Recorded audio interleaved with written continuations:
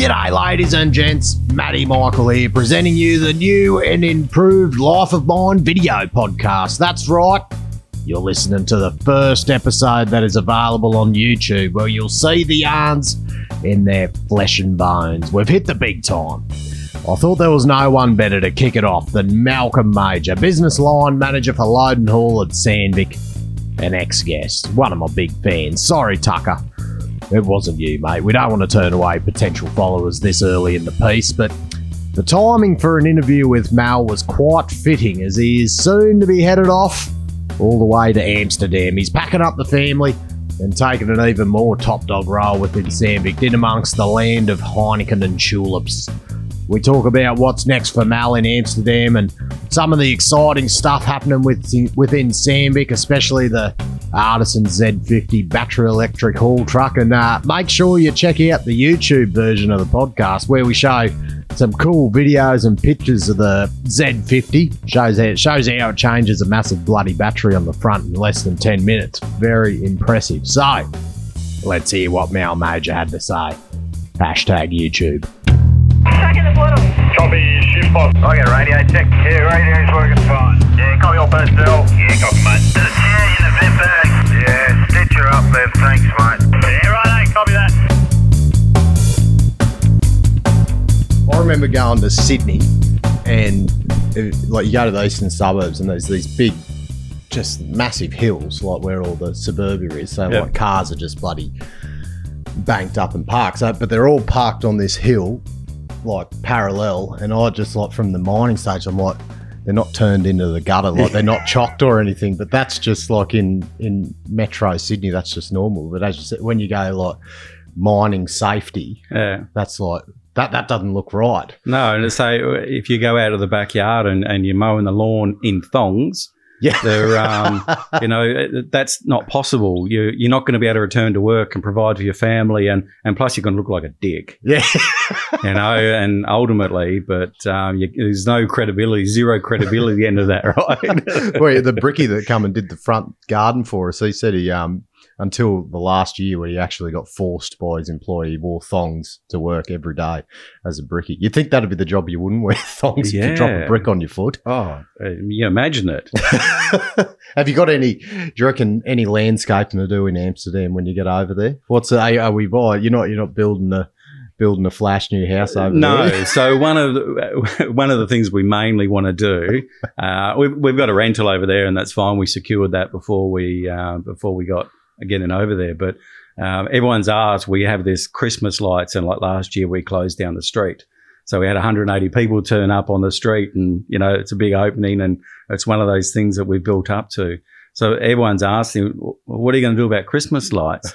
So there's a certain expectation that the Amsterdam Christmas lights are gonna return in some kind of fashion. We're looking for. Can we buy yours off you? Because like if you're looking to unload them, we'll happily take them. For a discounted price, obviously. Yeah, we have the luxury of taking them to the parents' farm and storing them for when we do return, because there's a fair amount of memories in all of that. And what we've done, it's taken us years to build up to it, and we have left some with the neighbours. Yeah, well, that's what we said. We just want to buy someone else that's done all the hard work already. Yeah. What's Sandvik doing in Amsterdam?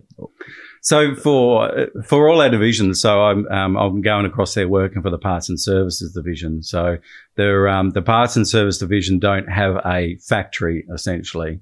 So it's more to the point where it's a head office location for them. And so they can support factories, they can support the sales areas, all the countries and territories globally. Because how close is Amsterdam, not too up on my geography, Amsterdam to Finland, like the Sandvik headquarters? 2-hour flight into Helsinki. Yeah. Yeah, so it is fairly connected. It was when they went back and had a look where they needed to base themselves a few years ago now.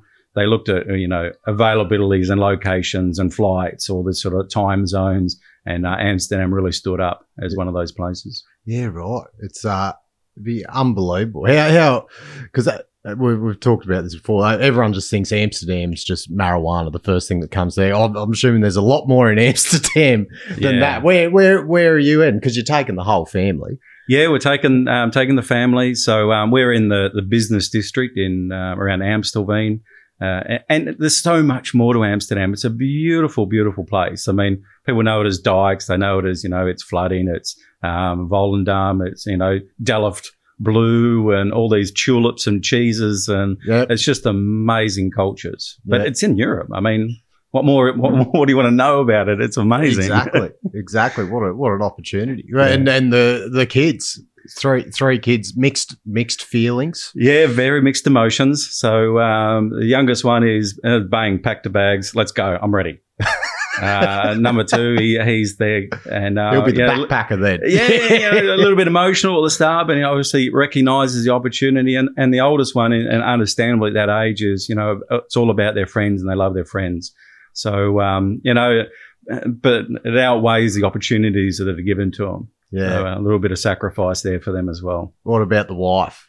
Yeah, she's really open to it. She's a great support for me as well. So we don't go into any of this unless it's together. Yeah. Otherwise, why are you there? So it's pretty cool. Well, you got to, if your boss taps you on the shoulder to tell you you're going to Amsterdam, just say, I've got to go run it past my boss first. Well, and exactly right. So when I did get a tap on the shoulder and say, you might want to look at this role, and we had a bit of a talk about it and what the opportunities were, and about the kids and schools and those sorts of things, and yes, it does tick all the boxes. So it was a really great opportunity, and so went down the path of going for the role. Well, when you get the tap on the shoulder, you think, how the hell have I been asked to go to Amsterdam? Like a flash ago, you're an auto sparky. Yeah. Now you're heading to Amsterdam for you'd say like a corporate role for Sandvik. What a bloody journey! Yeah, and it is really a journey, and it's really and it's nice to reflect on how you get there, because you don't just end up in these positions, And I started my apprenticeship in 1988. And as an auto spark, I left school at 15, not really successful at school, didn't really apply myself, didn't really like it, didn't really like being told what to do, and saw the opportunity there with auto electrical, jumped in it, and then I found a world that I really did enjoy, and applied myself to it. And then with that opportunity, it's taken me to a whole lot of amazing places, but one of the keys to it was really, and it got me into Indonesia. And that's where I started to learn about myself. Yeah. Because you're this, selfish. It's all about me by the time when you're those ages, early 20s. And by the time I got over there, and it sort of taught me that you really need to bring people along for that journey. Yeah. And treat people how you want to be treated. And no, I had some harsh lessons. Don't worry about that. I got slapped around a bit. But you do learn, and it really brought me into what I actually wanted to do. And when I applied myself over there as well, and I go back to what you and Tucker talk about, just be present. It applies across every level, doesn't it? Yeah, just turn up. Just turn up, because I've turned up and applied myself in that role, and it gave me a lot of different opportunities as well. There, even just being that auto electrician, and when you apply yourself, I learnt the language, and that was all part of that learning process. And I wasn't naive enough to think that I'm not here for long enough, I don't have to learn that language. But when you do learn the language, you get respect in different ways, because you learn the culture and that, and people think that you actually want to be part of their world as well, and you do, and I went to all sorts of parties over there. I went to weddings and circumcision parties and buka hantu parties. So, it's essentially exorcisms. Yeah, right. Really entrenched in the culture. Oh, yeah. I loved every part of it, and it was really, really amazing what they actually taught me. Yeah, right. Did you have an inkling that this tap on the shoulder was coming? Was there a bit of office goss going on? No, because we're fairly remote now, so you're missing out on that daily gossip now. Yeah. But to say, what then you start learning is, no matter what you're doing, people are watching you. Yep. And that's just not about me. In my role and what I'm doing. If you just turn up to work and just do the bare minimum, people see that. They see it in all sorts of levels. There's people talking about it. But if you get out there and you're, creating that vibe and that excitement around you, and people are, you know, excelling. You're putting time into people, you're giving people opportunities, and because people take notice of that, and people want to be around that. You know, people, I don't know, so I'm not cool, but people want to be around people that appear to, you know, want to be part of everyone else as well, and that they think that they can, by being part of someone who is doing something different, they can also do something different. Looking from the outside in, I look at yourself like it just and this is why you're probably heading to Amsterdam. It's like you've got the Sandvik tattoo pretty much. Once you get into business like this, you can see you're entrenched in the business. You live and breathe it, and it's infectious, really. Yeah, and I really do. I bounce out of bed, and people call me sick for doing that, but I really enjoy my role. Yeah, and not just enjoy it because you you got deals on the table and that, but we've so many great people within the business and doing just cool stuff. You know, we've got cool technology. We also have a culture within the company. You're also training for your next role. And you really need to get with a company or talk to your manager or supervisor and see what that next role is for you. Because I believe that most companies want to put time into their people. But you have to take advantage of it too. Oh, exactly. But then, as you said before, you can't expect to get paid for all that time. No, like you got to suck it up and to get to those opportunities. It doesn't all just fall at your feet. Everyone thinks, I swear, went 3 hours on a course. Do I get paid for that?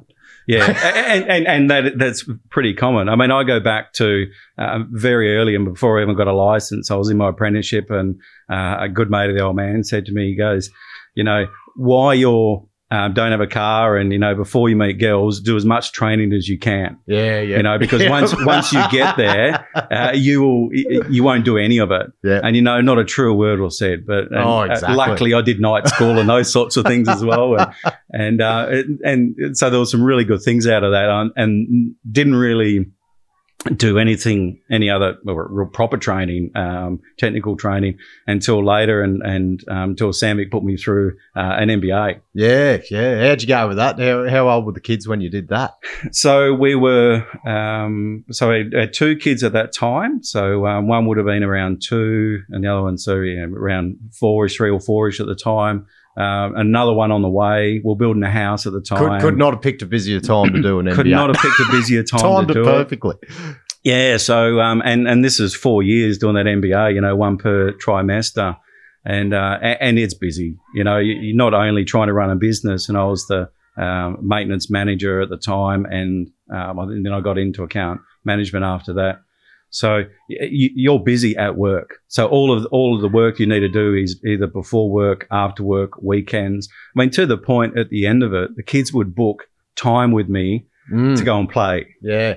But you had to, like, you when you're that busy, like, everything's got to be in the Google Calendar, because you just you run around like a chook with your head cut off. Yeah, you miss all your family appointments, everything like that. It's just amazing. Yeah, exactly. You can hear a few over the back fence there as well. Yeah, exactly. Yeah. Oh, adds to the atmosphere. Yeah, their parents are doing an MBA. Yeah.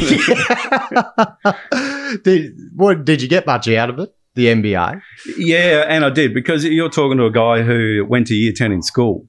So I didn't get that luxury to further my education. And as I say, would I go back and do it? I wasn't interested, so I wouldn't go back and do it. And then I had a lot of life learning. So I had to learn some basics, you know, how to form an argument, all these sorts of things. Yeah. So I got a lot out of it. You know, I got structure out of it, I got process, I've got all these amazing tools, an understanding of businesses, international as well. Yeah. So, it was amazing. Marketing, I think it's probably one of my favourite subjects was marketing. Did you have the one where you had to do like a simulation, where you had like a marketing simulation where you were trying to sell a product and you had to get in groups and you had to develop a strategy, and it was a competition between all the other groups and and it was pretty cool. There's lots of cool tools within marketing and what you can do and how quickly you can bomb, I guess. But isn't it funny, like how you like Auto Sparky, like, you know, twitching wires, and now like marketing's like essentially that's your role, sales. Like you're like essentially you're marketing $2 million bloody machines. Yeah, It's so unbelievable. so mate, I think also, and you go back to marketing, you're constantly marketing yourself. Yep. And I'm not up myself or anything. I mean, I do have my flaws, but in saying that, it's your brand. Your flaws are, people forgive your flaws if ultimately you're trying to do the right thing. Your brand's not Sam. Your brand's Mal. Mal Yeah, my Major's brand a brand is in itself. and luckily I love the company and I love the Convenient product. for them, Yeah, very very convenient. But yeah, the brand is exactly me. So, and as I say, it doesn't matter what you're selling. They're not buying the product; they're buying you. Yeah, exactly. So if you're an idiot, if you just turn up there, no one's really going to subscribe to it. Yeah. So what's take us into the Amsterdam, bro? I want to get it. We've got some cool multimedia to show later with the Z50 and the battery, sort of the battery technology, the exciting stuff happening. But what are you going to be doing over there? As you said, sales and service. Who are you, a middleman between who? Yeah, so the role is VP of Global Operations, so and it's for service. So ultimately, we're we set that vision for workshops, those within the workshops, the service technicians, how they get trained, what tools that they have, how they are going to support in the future, the field service, all that type of stuff as well, what that support looks like. But also in the background, there's total cost of ownership of machines, so people understand that, are we competitive, are we given the right tools? There's lots in the background there, but setting that vision of how all of the equipment that comes out of our factories is going to be supported globally. Yeah. Well, because that'd be one of the biggest challenges.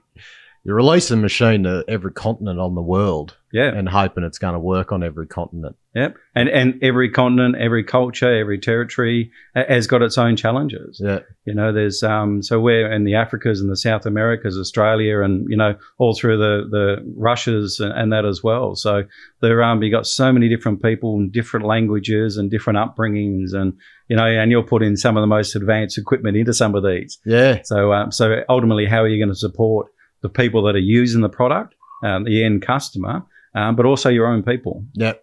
So are you going to be covering, because you were load and haul in your previous role or your current role? Yep. Are you going to be covering all machinery, like encompassing the drills and everything now? Yeah. So you can't have any favourites. They're I suppose you did before, but you can't now. So load and haul, we've got underground drills, surface drills, in both boom and rotary. We have crushing and screening as well on that side, rock tools. It encompasses a whole lot. Yeah, right. So our plenty of trips to Helsinki coming up. Is that part of you're going to have like a regular route back and forth to the so head office? Helsinki within Finland, we've got a few factories within Finland as well as in Sweden, through the US, China, South Africa as well. Yeah. So there's plenty of global trips. So are you going to be on the road a lot? Yeah, I think so. I don't think it's going to be any time soon. I think we're going to have a lot of virtual meetings in the near future. But the plan is, I take energy from people. I need to meet people, understand them, and see what their challenges are, pre-work, after work, and try to really understand those people and what they're up to. Because virtual meetings it'd just be your life at the moment, wouldn't it? Yeah, they are. And I think we've got really good at it. I think there's no virtual meeting tools that we're not over now. And between Blue Jeans, WebEx, Teams, Zoom, even Adobe had one the other day we were looking at as well. So they're all trying to get a piece of the pie, aren't they? Yeah. I think, and this is about competition. So all of the platforms have improved and through that feedback just over the matter of months. Yeah. Well, and you said, here's a good contrast, actually, and we can bring this up. So, like last year, I went to the digitalisation conference with you. Unreal. Cheers for the ticket. Yeah, I think we agreed in our last podcast. Yeah. I think I bribed you.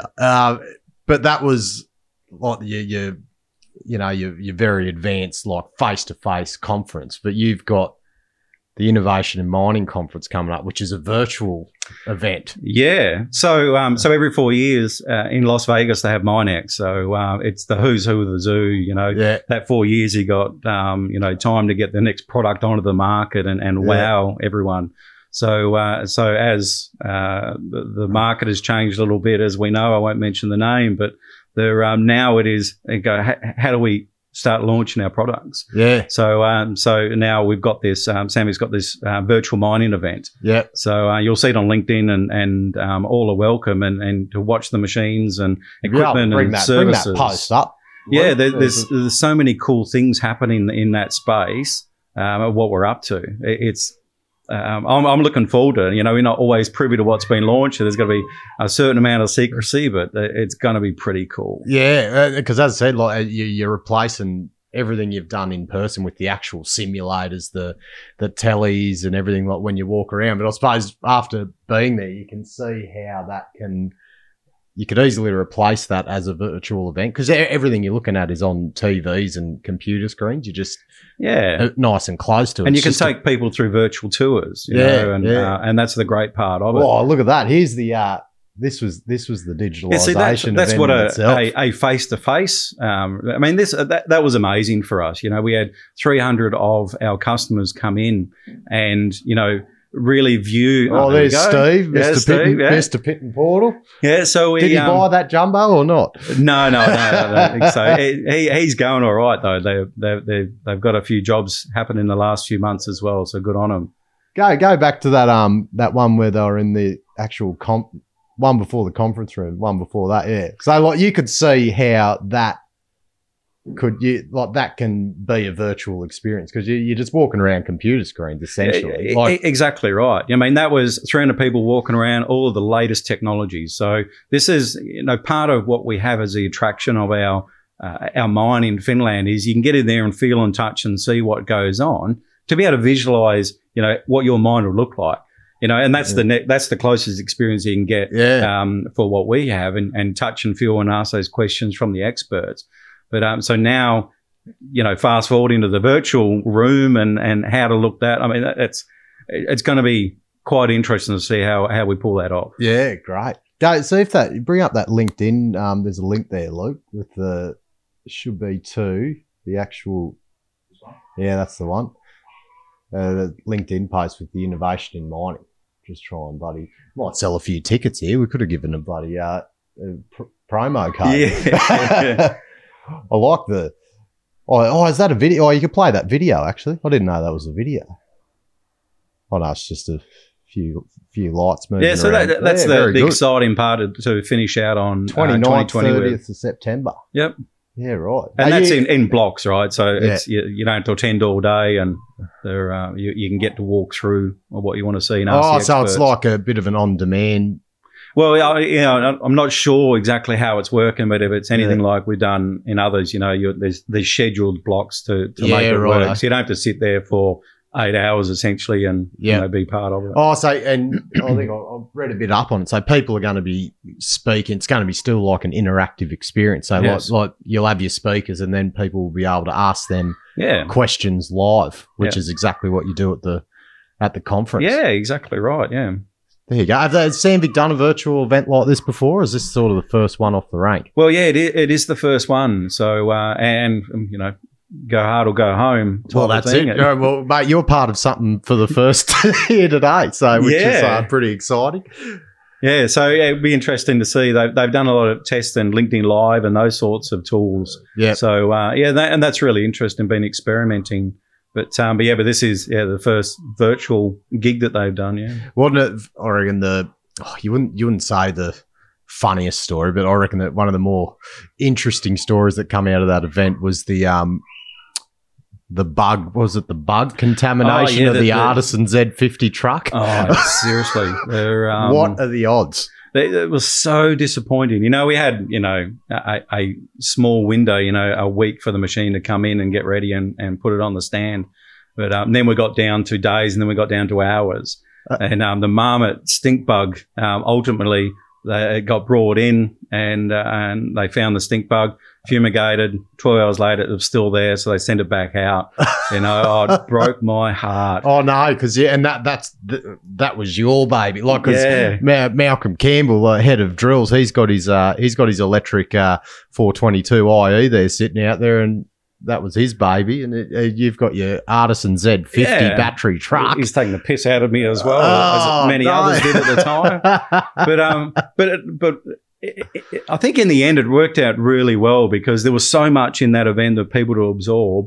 By the time I got out of that and repaired my broken heart, we looked at it and going, okay, so now we've got this Z50. We wanted to launch it. What are we going to do now? Yep. And but the amazing part is that everyone's, I want to talk about this BV curious. People want to see it. Yep. And the more we looked into it, we go, okay, let's open this up. So we looked at having the unit as an open, and ended up being in February by the time we got over the Christmases and stuff as well. And so we had a show in Brisbane, and we started getting more interest. So we went down to Orange and got more interest. We got down to Adelaide, and by the time we were heading it across to Perth, the Kalgoorlie was starting to heat up, and as the social media started to warm up, so we went via Kalgoorlie and showed it up there, and we had TAFE students and all sorts coming in there as well. Yeah. So and then we got it into Perth, and it was really amazing to get that feedback of what that truck should be in the future. Yeah. Because and I say we go back to a time, and maybe you don't remember, but when the jumbos used to come into Australia and the trucks and loaders and that, you'd spend a whole lot of work and time and get them up to an Australian standard, we call it. And eventually all that work gets pushed back to the factories. So by the time it comes here, it's ready to go to work. Yep. And not much more you have to do. So that was what the intent was for that truck, is to get it here, get that feedback. So for the industrialized version that comes back in January next year, it will be an Australian truck. Oh, really? Yeah. Is that are the drills and everything loaders like that now? Like, is that where Sandvik have evolved over time? They're coming here Australian ready. I mean, and we like to touch and feel them and put them through the workshops here in Australia, but essentially, all they need now is an asset number, charge up the fire suppression, and put a two-way in them and send them to work. Yeah, really. They're all pretty ready. Jumbos, you put a tail on it. Yeah. But they're pretty ready now. They go globally. They go straight to work. Yeah, right. Bring up those. We've got pictures of that roadshow actually. I like the one on the Great Australian Bike. Yeah, and so we really wanted to see Z50. That'd be, mate. Because part of that, we were showing that live battery change, and within 6 minutes, that one as well. Yeah, Just go back to material, mate. Yeah, and then go the one Z50 down the bottom. There's a heap, and just go through that. There's I suppose these were sent to you purposefully. Like Mal's got his mug in all these photos. So that was down in Adelaide as well. Pia, who is with us, she's the product line manager for trucks based out of Finland as well. So she did the whole road show with us. Yep. So some days there we were doing 6, 7 presentations a day. Yeah, right. It was a huge demand because everyone has their own questions, and they're on their own journey. Where is this one at? That's in Brisbane, and that's our internal finance team.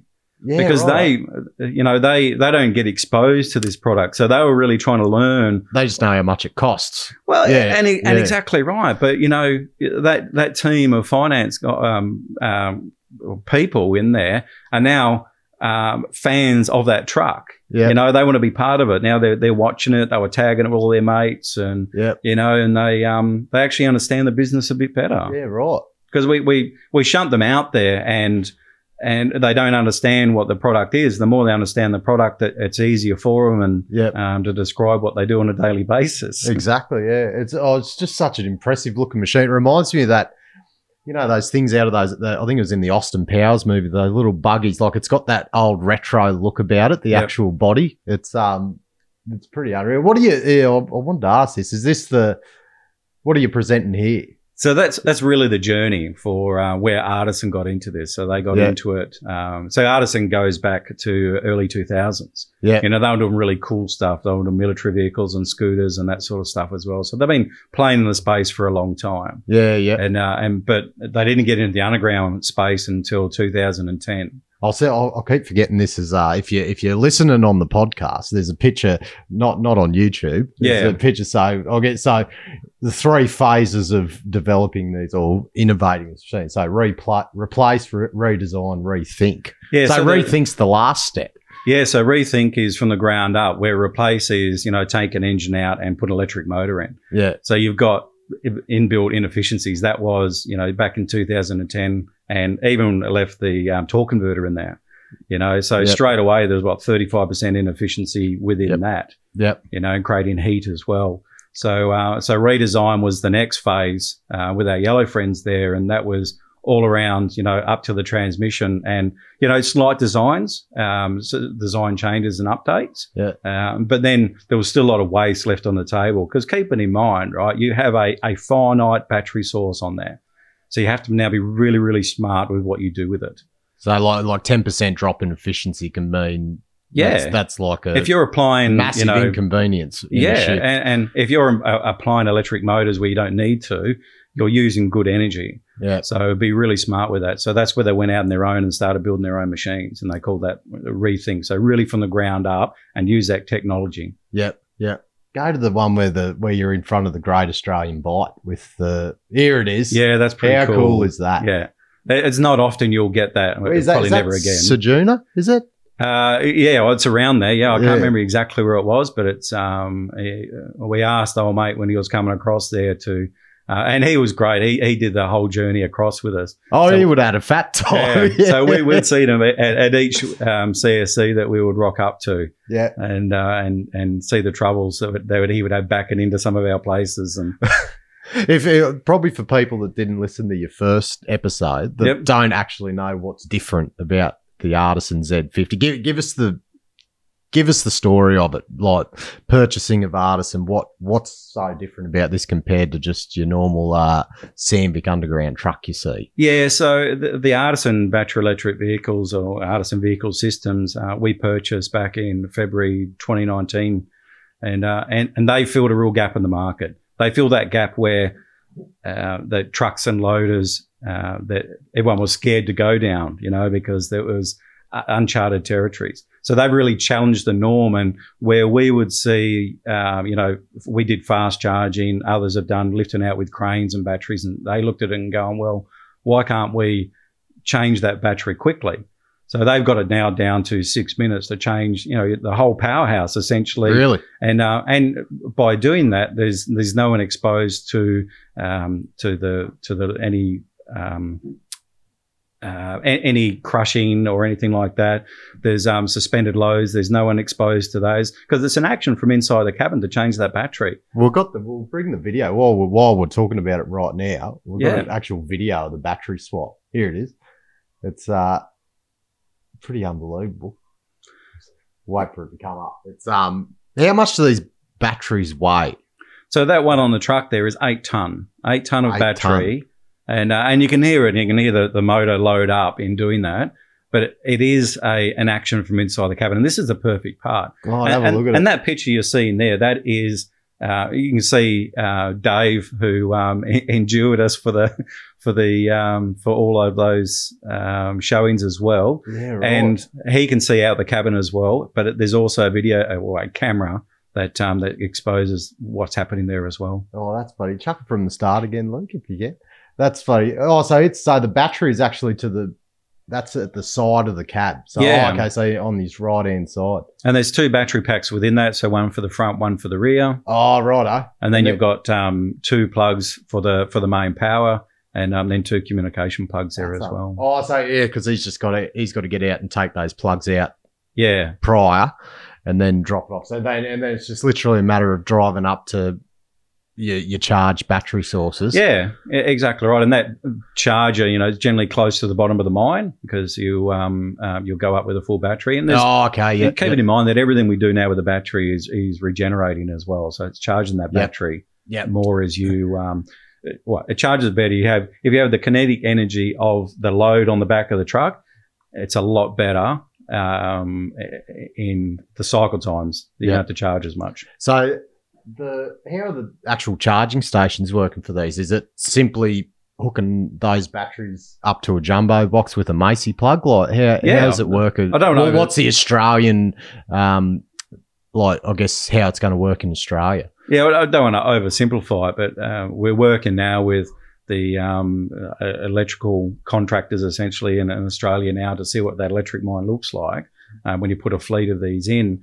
Because we work in 1,000 volts, and essentially it's the reticulation has to upscale because you've got more than just a jumbo sitting there. Yeah. And but yeah, it's as simply as plugging them in with a Macy plug and having that that support around it and the reticulation there at the start. Yeah. You need to plan at the start. You can't Yeah.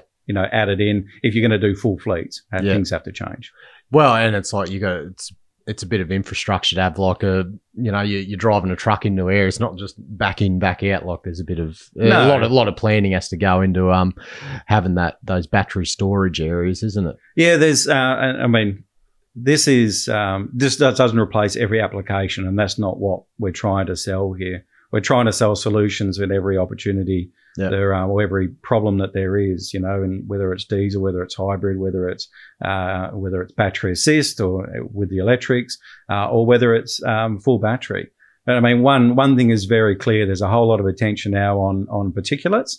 So this addresses some of that as well. So you start to change environments, and it's going to be a pretty easy sell to get these into the market. So this is, in terms of, this is a full battery product. Is there full battery? Yeah. So whereas the 422 IE jumbo, that's a battery assist. Would you class that? No, the 422 IE is full battery as well. Yeah, and that plugs in at the face and charges at the face. Oh, okay. Yep. Yeah. So is there any battery assist products out? What battery assist products are out at the moment? So we have our 514 LH514E, so it's a tethered loader. Yeah. We now have that coming out as a battery assist.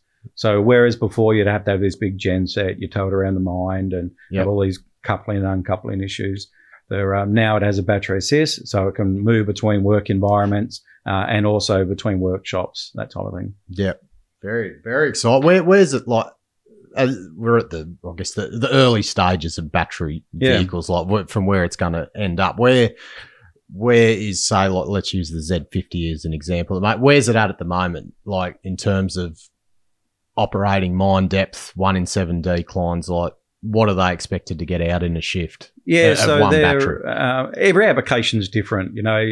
In our new 3D simulation that we have, you can map the actual decline out of the DFX model, those types of things. Not released here in Australia, and it's still yet to come. But it's on our progress, roadmap. Let's call it. It's in the final stages. We'll have it out by September, and that is you upload your mine into the model, and we map that. So we can throw out random numbers there today, but it's not really relevant. Yeah. So because we're not a 1 in 7 where they're working today, they're doing 1.5, 2 kilometres. Yeah. Not really the same as what we're trying to achieve in Australia. We have long legacy declines and very difficult to use a battery truck on that. Yeah. And plus we're only at 50 tonne now as well. Yeah. Most of these declines have 60, 65 tonne trucks on them that you're competing with. But that's like that. It doesn't mean that it's not doable. You have to nearly mines like simply change your strategy, like between like internal tipping. So like one theory could be you could have a battery truck taking it out of the hole, or the battery truck doing the stuff down the bottom and diesel up the top. Well, I'm not sure what would be better for particulates.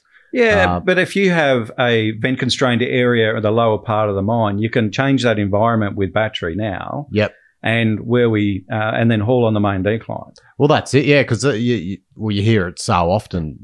Vent restrictions, so you can have one truck one bogger up this incline due to the primary vent flow, whereas obviously now you can have one bogger and 4 bloody battery trucks. Yeah, and there's good research out there now, and people are pretty consistent on those numbers. That a 40-tonne diesel truck versus a 40-tonne battery truck produces 8 times more heat. Yeah. So that doesn't include particulates. That's just purely heat. Yep. So if you're already vent constrained, that's not going to help you. Yeah, exactly. Because is there much? Because that was the biggest fear initially with battery technology, wasn't it? The risk of fire, wasn't it? Like, because do those generate much heat in comparison to a diesel engine? No, they're there's nothing that produces heat on them. This is the great part about them. Yeah. So the inverters and that, they have an opportunity to create heat. Their batteries, don't get anything over that, anything over 60, and then the machine shuts down. So you don't get those opportunities in like exhausts and 150 degrees plus. It's nothing's over 100 degrees on them. Really, that's unbelievable. It's incredible. It really is. But you would have trammed around in one, I assume. Have you actually? No. Oh, really? No, it's I'm not ticketed for the truck yet. So I never got an opportunity to do that. As a passenger. Yeah, I thought your status would have been right in the dicky seat. Tell me about it. But I have it on good authority that that it's pretty amazing. Well, I think it's the energy transfer is just it's a completely different feeling, because we've only ever driven around in in a combustion engine, whereas there's that delay between putting the foot down and taking off. But I've been in one. I was in Steve Durkin's the Safe Escape, the Bortana electric vehicle, and took for a drive up the road, and it just like once he put his foot down, you're at the end of the street. I was like, holy shit! It was just an unbelievable feeling. And it's the same. These are backed off. They're super productive in that respect. But they are backed off. Otherwise, you'd start spinning tyres off rims and all that. Because it's got so much power. Yeah. You start influencing what lifetimes of the drive lines, all that sort of stuff, or wheel-ins essentially. Very exciting. It's the reason has Sandvik done this to be proactive, but I assume people like businesses of mining companies have come to you with the problem as well, because this isn't Sandvik's idea. This is everyone wanting to get into this new technology to go down the renewable track. Yeah, and you need to be very careful when you go down this renewable track that you're not risking others, like safety, and that's why the attraction for us with Artisan is their choice of chemistry. They've been playing with this for 20 years. They know how dependent it is, how reliable. They know what the failure modes are. And when we start now talking about putting a truck down the decline, and we talked about this before, the option when they went back years ago, putting petrol and diesel underground. It's the same volatility. So you have to choose the right chemistry to go underground with. Yeah. We don't want to risk any more lives. We've seen enough fires underground to know that they're not cool, and we try to prevent them. So this is a part of it. And this lithium iron phosphate that we're using in these battery electric vehicles, or the Artisan side, is deemed the safest for underground. Yeah. Yeah. So it's a gap in the market, and having the swap that quickly is also something that's fast-tracked them as well. Yeah. But this is a mob of tech heads that, think differently to us. Yeah. We see a problem, based on, because we've been building equipment for years. They don't have those blinkers on. Yeah. They really challenge. They're opened up to it. Yeah, it's amazing how they think. Yeah. It's because that's the thing with innovation. It's all the things that. It's all the things you don't know that you don't know. Yeah. That's how people like that work. They're trying to find the things that they don't even have an inkling about. Yeah. Well, it's so obvious when you talk to them about it, and some of the things you can listen to them all day and what they're talking about, and some of the I guess the case studies that they've been involved in. It's just incredible to listen to. Exactly. Because you talked about the diesel particulates. And we hashed over it before. And I think I understood a lot more after our previous conversation than leading up to it. I know a bit more about it now, but everyone gets told just about diesel particulates, but that's not it's the recent study about the nanos. Yeah. This is where battery electric equipment comes to the forefront, doesn't it? Reducing the nano it really particulates. Does. And it solves a problem. If you have an opportunity to put battery in, it takes away that argument as well. Yeah. What give us a rundown? Give us your the layman's terms of the nano diesel particulates. Yeah. So nano is, you can't see nano. So if you see black smoke, that's particulates. Your normal particulates. The bigger shit. Exactly right. So that black soot. So we're all moving towards. You shouldn't be able to see black soot these days with a modern engine. But the nanoparticulates, they say it's a Trojan horse. It gets onto some of the other particulates, and it travels through the body.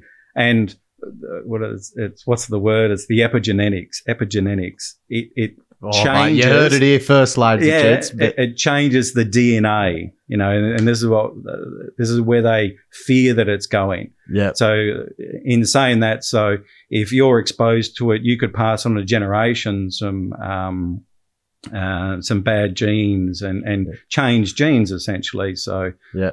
that's what they're scared about, and there's a lot of papers that support that. So and no one knows what the exposure rates are or what they've done, and it's all pretty hard. What's clear is that if there's an option to go another way, then this is also an option. Or ventilation. Yeah. And this is you can ventilate away from it as well, which they do successfully. But this takes away that argument about ventilation. So it's about the cost of the operations as well. And that's the foundation of the Stage 5 engine as well. Yeah, so that's isn't the it? journey. Yeah, it's the journey to stage 5 is to lower the nanoparticulates. Yeah. Is the Stage 5 engine, is that out in Sandvik equipment at the moment? So I remember seeing it at the digitalisation conference, like the bloody engine in there. Yeah. Where's that? Is that in all the trucks and boggers? So we've now got those in the loaders in Mount Isa and then out here in Kalgoorlie as well. Yeah. So they're out in the market today. Yeah, They're pushing right. those. We can't get them into the trucks as yet. They're because when you go over that 565 kilowatts, it ceases to be. It changes the part it comes into. Still that SCR technology. Yeah, right. It's it's pretty unreal. I didn't know what I was looking at, to be honest. I got no mechanical side but to if you it at looked all. at But it if was, you looked at the I looked at the graphs, numbers. yeah. Like it was saying, correct me if I'm wrong, 90-something % reduction in it's nano amazing. diesel particulates. You're talking a reduction from 2 million nanoparticles per cubic centimetre down to 7,000. Yeah. Because prior to that, they couldn't actually measure them. Could they? No, so the ability to measure nanoparticulates is It's only in the recent. last few years Yeah. that you've been able to measure it. They always suspected that they were there, and are now talking anything less than 25 is anything less than 100 is a nanoparticle. Yeah. But they're saying less than 25 could be a vapor. So it's still so much work unknown. Yeah. It's how do you go remembering all these numbers? Yeah, because well, you'd be bloody you'd have to rehearse them because people ask you expecting that you would know the answer. Yeah, but so I live this stuff on a daily basis, and I also enjoy it. Yeah. If we're changing, and I go back to what my KPIs are, shaping the industry. Yeah. Because shaping the industry means that you need to share your information that you have and make people aware. It's all about awareness. Because if people are aware and they have that understanding, then they can make their own decisions. And that's what you're hoping people are going to do. If you give them the information, then they'll make the decisions based around that. That's all you can ask for. Yeah. Yeah. Where's the journey heading? Yeah, interesting. Next stop, Amsterdam. Yeah. Not a means to an end, I assume. Where's Mal heading? Well, and it's interesting, and I always vision this. I don't see myself in a particular role. I see a role where I add value and I'm enjoying. So I'll always like this one come out of the blue, but I have something to give. I know where the gaps are and where the opportunities are to add value, and I've got drive and I've got people around that believe in me. So wind me up, point me in the direction, and go. And I'm working for an amazing company that's invested a lot of time and money and education into me. So I'm fully supported. Because were you, when you're entrenched in the BLM role in Perth that you're in at the moment, were you thinking about the next step? Well, you always think about the next step. You always think about the next person to fill your role so you can move to the next step. Yeah. You have a look, and I always thought I would be pinned to one of the factories and pushing the product out of there, because that's always something that I'd like to try and understand as well. Yeah. As close as I am, there's nothing like being in that engine and understanding it a bit better. So that's one opportunity. But within Sandvik, we're always training for the next role. So, so you take that opportunity, you do the training, people are watching how you react, and you apply for things here and there. And by doing that, you're also getting an opportunity to test your skills as well for interviewing and all these sorts of things, and trying to understand what other people are doing. And I think one of the most interesting questions that I had through this process, and when people were looking at applying for my role to replace me, it seems so obvious, but someone rang me up and said, "What do you actually do?" And, valid question. It seems so obvious, and when you stand back and have a look at it, they see a small portion of what you do on a daily, weekly, monthly basis for them, but they don't actually know what happens in the background to get you there. Yeah. And some of that is, bring that vision, because, and that's what I see in this, for my new role is, I don't doubt that they're doing some amazing work, but it appears to be in secret. Exactly. And that's what I don't want. I want them to be, showing everyone what they're up to and be really open. Yeah. And that's part of it. So the communication, it doesn't stop. Well, because do you think a bit of a trap is because you can give, since you say highly accomplished now, Mal, you can give corporate and business advice on this show now. When is it a trap to be thinking about the next job too much sometimes? Yeah. Concentrate on the job you're in. Yeah. And if you're doing it well, and if you're going above, because I don't want to talk too much about me, but since this is about me, I don't just do my job, because my job entails social media and creating an awareness. And that social media, we have our own internal as well, but also external, exposing the product, people aware that because they have to trust you as well. But I mean, I get involved in, for the WA School of Mines alumni side as well. So you get an understanding of where the industry's going, the people that are involved in it, what questions they're asking. Mine and emergency response competition as well. Yeah. That's one of my passions, which, all sorts of people are getting volunteered for all sorts of stuff now, to take over from me. The Gold Industry Group, they're doing some amazing work as well. I was on the subcommittee of that. So, supporting Rock Apes doing podcasts. That's another passion of yours. Right. But I mean, I guess the whole idea is, don't just think that doing your job is enough to get you the next role. Yeah. What do you need to be doing? Because you need to create that awareness out there of what you're doing. And because, I'm happy with the company that I'm in, but some people might not be. So get involved in other parts of the industry and see what's out there, because might not be so bad. Yeah, exactly. When you start looking. But there's also people might see what you're up to and then go and tap you on the shoulder. Yeah, exactly. Create that awareness, because if you've got a passion and people go, geez, he seems wasted over there, or she seems wasted over there. And, I think I really want a person of that ability and to come into my company. You'll get that tap on the shoulder. Yeah, exactly. Because it'd be so easy to get the mental,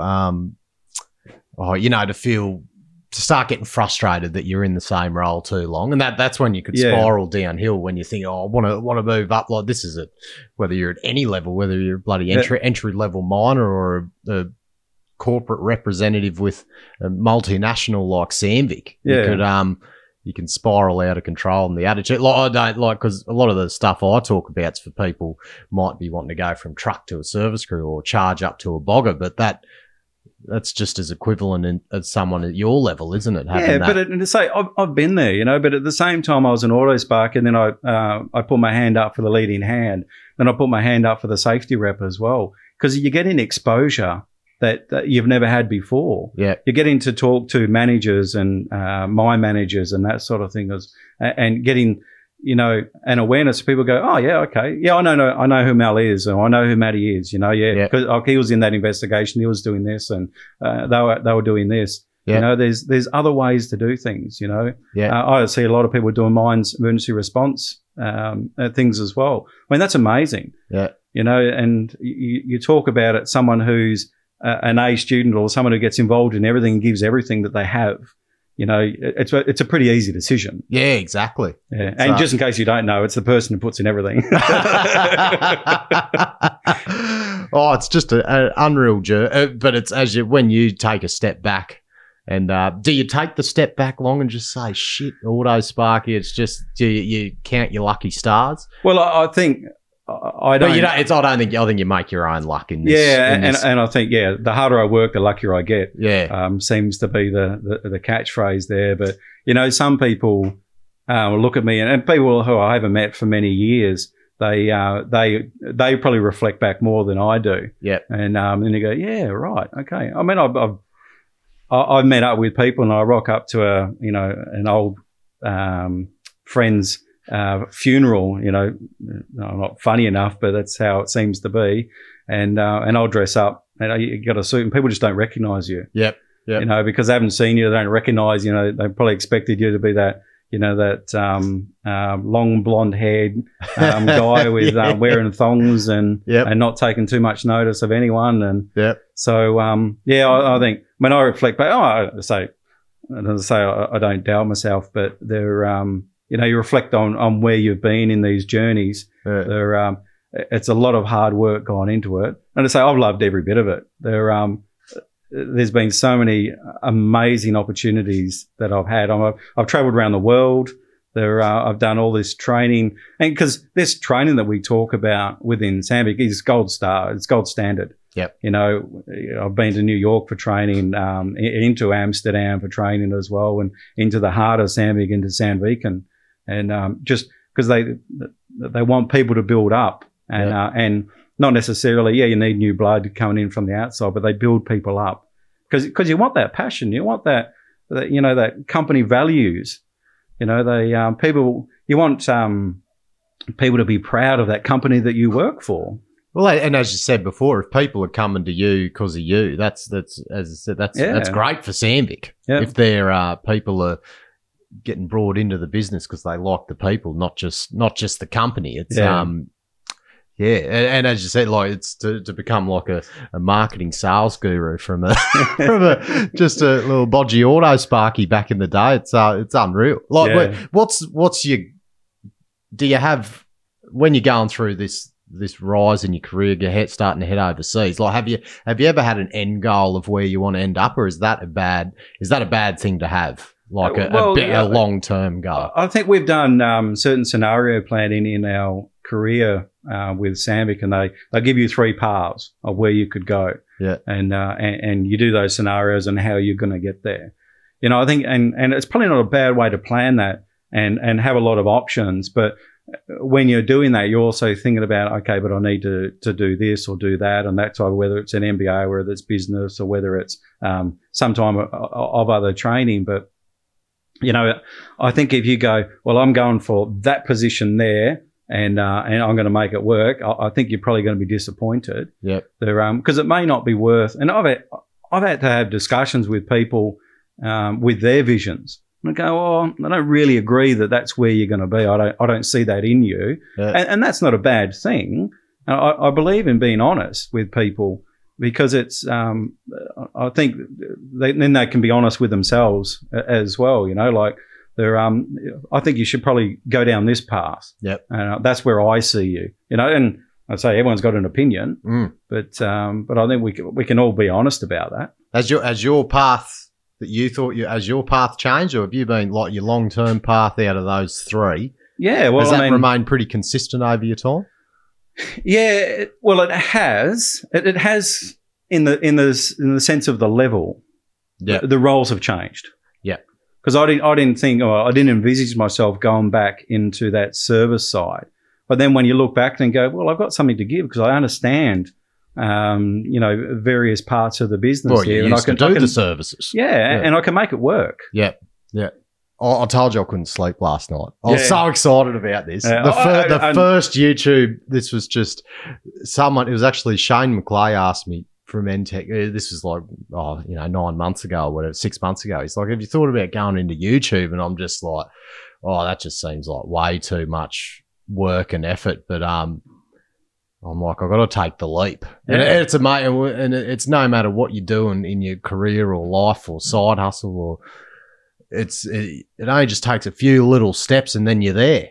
Without, you just got to have a go. Well, I feel privileged to be part of this. When we last talked about it, we've both been up to a lot. But I was reflecting back even on some of the podcasts and and being your number one ticket holder for a podcast. Yep. So, but I say that the amazing people that you've got on board. So it's a credit to you also what energy you bring into this as well, because let's say provides a community service. I mean, we're all listening to real people and what their stories are. It's just been amazing. Well, but it's just been such good fun. Like the people have met out of it, and it's it hasn't stopped there. I had to have the honest conversation with Tucker. Unfortunately, yeah. Thanks for the shirt too. You got him a shirt. He reckons one of the blokes up the shoot. He says, "I'll swap you a Sandvik shirt for a Beehive bag." Yep. So a $400 tool bag for a Sandvik shirt, and he's a tight ass. So he's like, "No, that's a horrible deal."